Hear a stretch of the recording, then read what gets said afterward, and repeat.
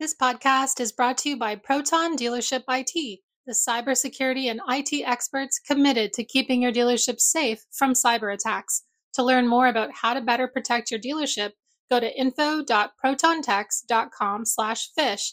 That's info.protontecs.com/phish.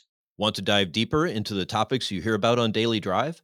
We're offering listeners a special offer, 20% off a 1-year Automotive News digital subscription. That gets you access to all of our news, information, and analysis made for automotive industry leaders like you.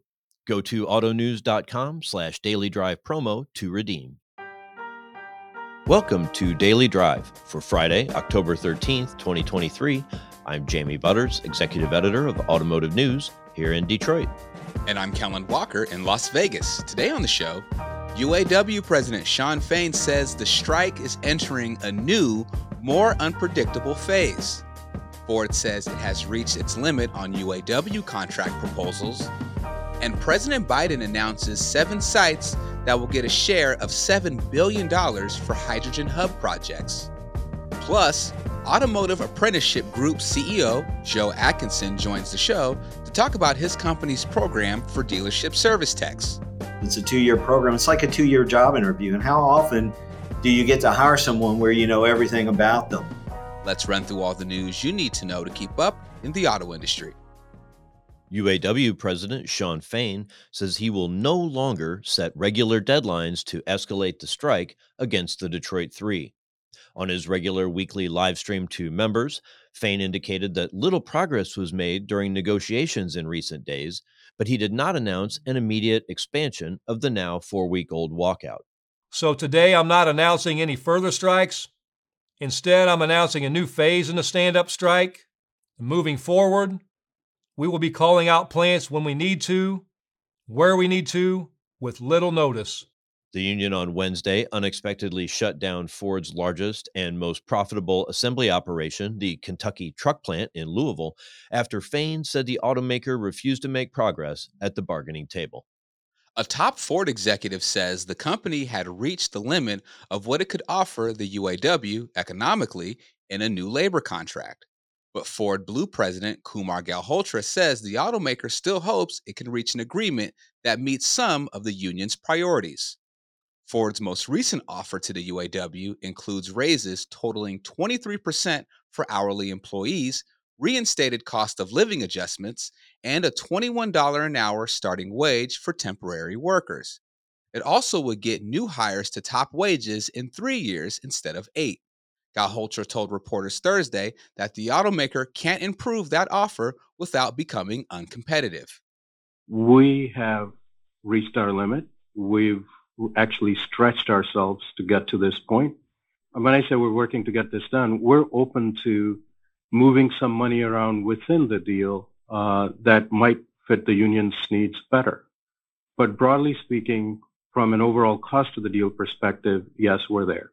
UAW President Shawn Fain addressed that statement head-on during today's live stream. You know, I found a pathetic irony in that statement.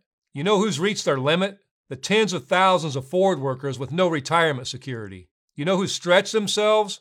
The Ford workers who didn't get a single raise for a decade.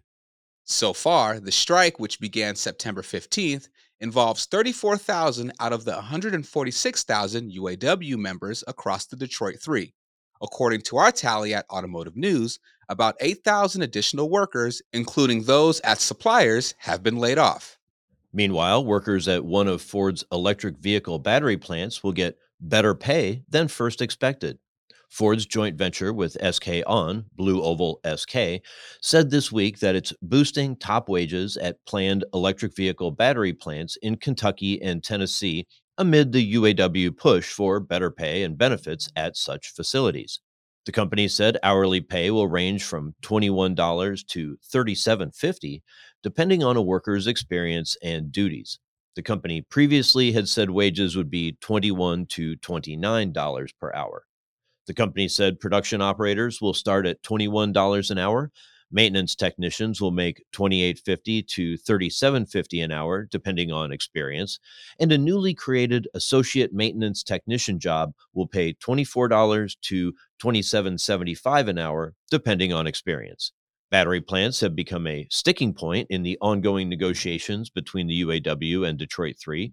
Union President Shawn Fain says he wants a just transition to EVs and has railed against what he says is a deliberate strategy by the automakers to use joint ventures to pay lower wages than at vehicle assembly or powertrain plants. And President Joe Biden and U.S. Energy Secretary Jennifer Granholm on Friday are expected to unveil the 7 projects selected to split $7 billion in funding to create regional clean hydrogen production hubs across the U.S. Biden and Granholm are slated to visit Pennsylvania later today to make the announcement at the Tioga Marine Terminal at the Philadelphia port. The administration says that's a key end user of hydrogen. Of the 79 concept papers submitted to the Energy Department, 7 hubs representing 16 states were selected.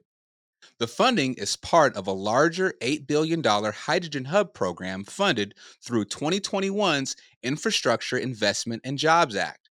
It will be used to create networks that link hydrogen producers, infrastructure providers, and customers across multiple industries, including transportation.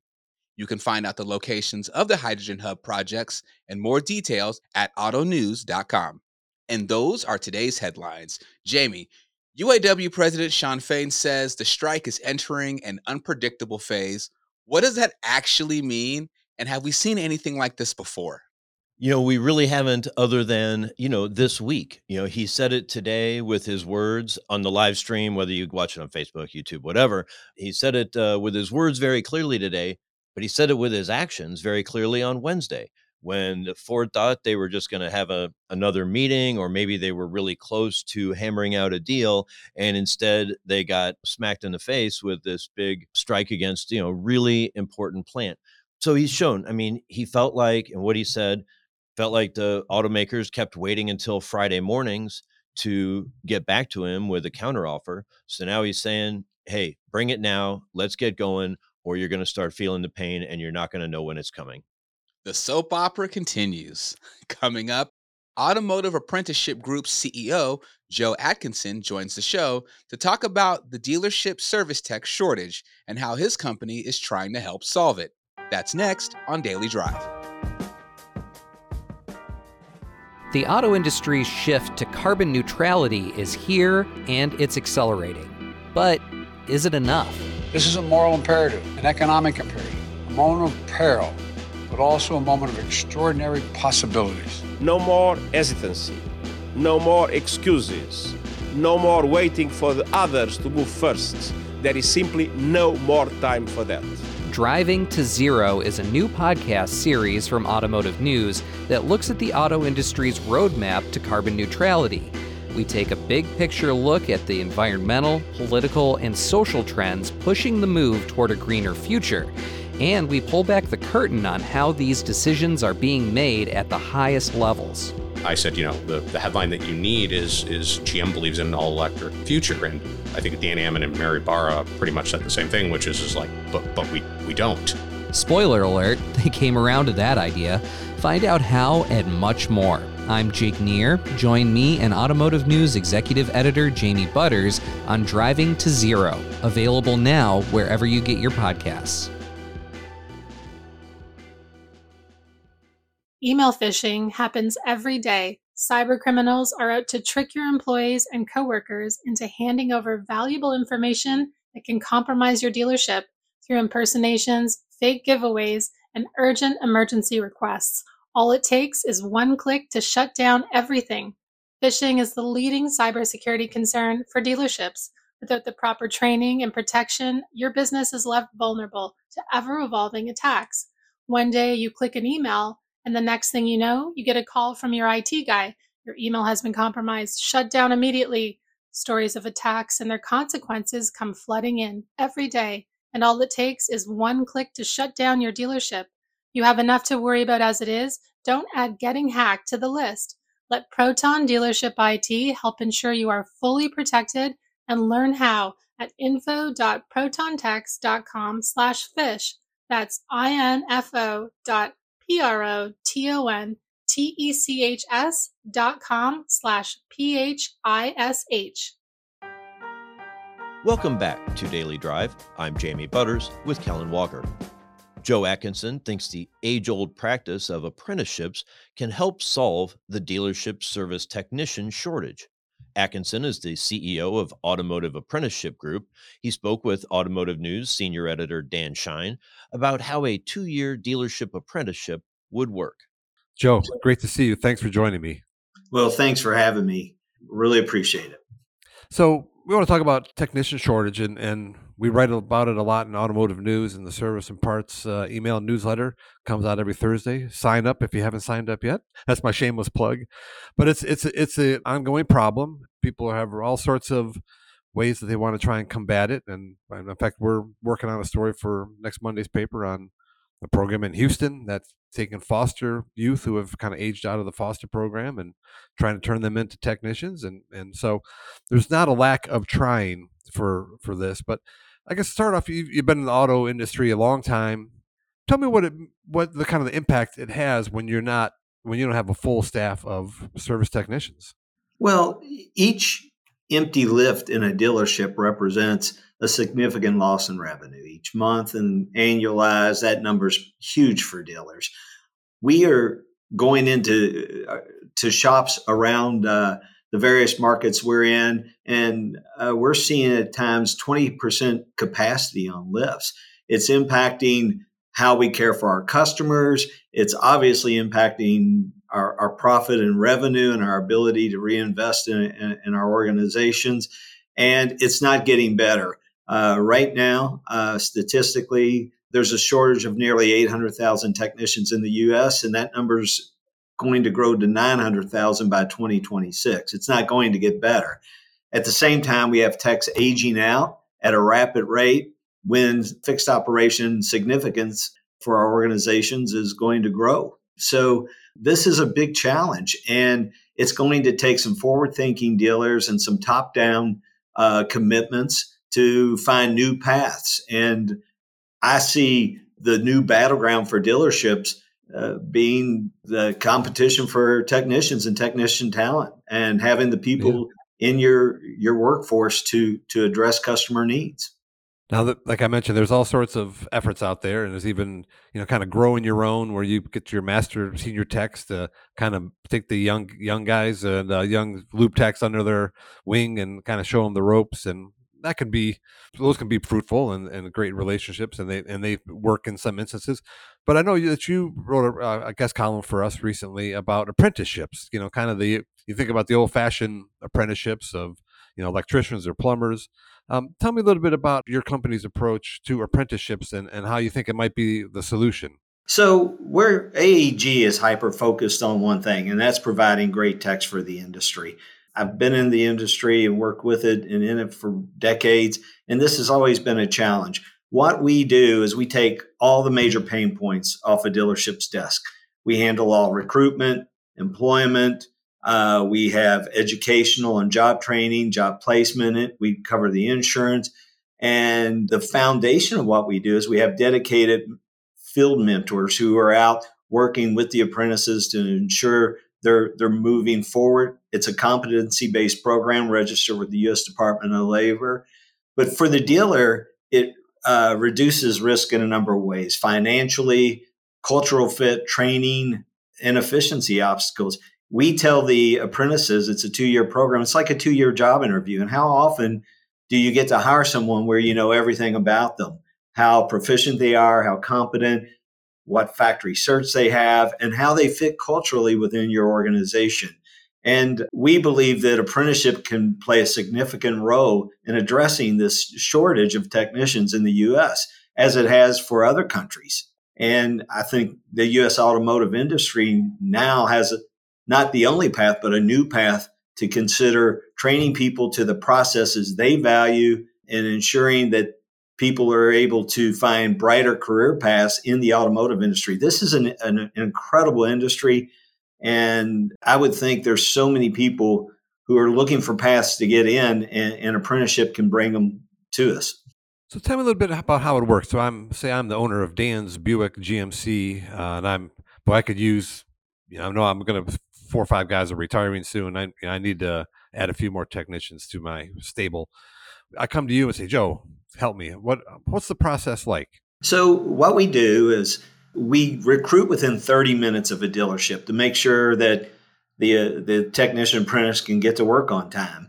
We then recruit on behalf of what you're looking for. Now, these are entry-level positions. These are people looking to get in. And one of the things we do with our apprentices is we provide them with starter tools, laptop, all of that. So we put them through the interview process. For every 100 people we interview, about 12 to 15 will make it into our program. We have different mechanical assessments and behavioral assessments we do. We're looking for career-minded people. I believe statistically that if someone who participates in an apprenticeship, that 83% of those stay with a company for 5 years. So once we have candidates available, the dealer gets to choose who they interview. They interview them. And once they decide who is the right fit for the organization, we then put them through employability skills training, onboarding. We get them ready, and we even show up with them on their first day of work to make sure everything runs smoothly, and we get them started. We provide reporting to let you know how they're advancing in terms of their competencies, and we provide educational reporting as well, so the dealer knows exactly what that journey looks like for their apprentice. And they see it in the shop. It happens in stages. They'll start needing direct supervision, and by the end of the program, they're working unsupervised under the lifts. And the thing that works well for our dealer partners is, it doesn't take long for our apprentices to start turning profitable customer pay hours that not only pays for the cost of the apprentice being in their shop, but also accelerates the pace of revenue in these dealerships. So after the 2-year tryout job interview, and I say, okay, this person's great, I'm going to hire him or her. And then is our relationship over after that? We're now kind of fully... That's where the real journey begins, because these apprentices, and we've already had some who've completed the program. They're with the dealers that they've participated in an apprentice with. The dealer gets to hire them. They know exactly what their skill levels are. They can pay them at a rate that's fair for both parties. And they start that journey of making this their next 5, 10, 20-year technician. So I'm guessing that Dan's Buick GMC's going to have to pay you a little bit for your services. Is there a range or a kind of a ballpark figure on what the costs are? Yeah, what we do is we don't charge a cost to participate or a cost once the person starts.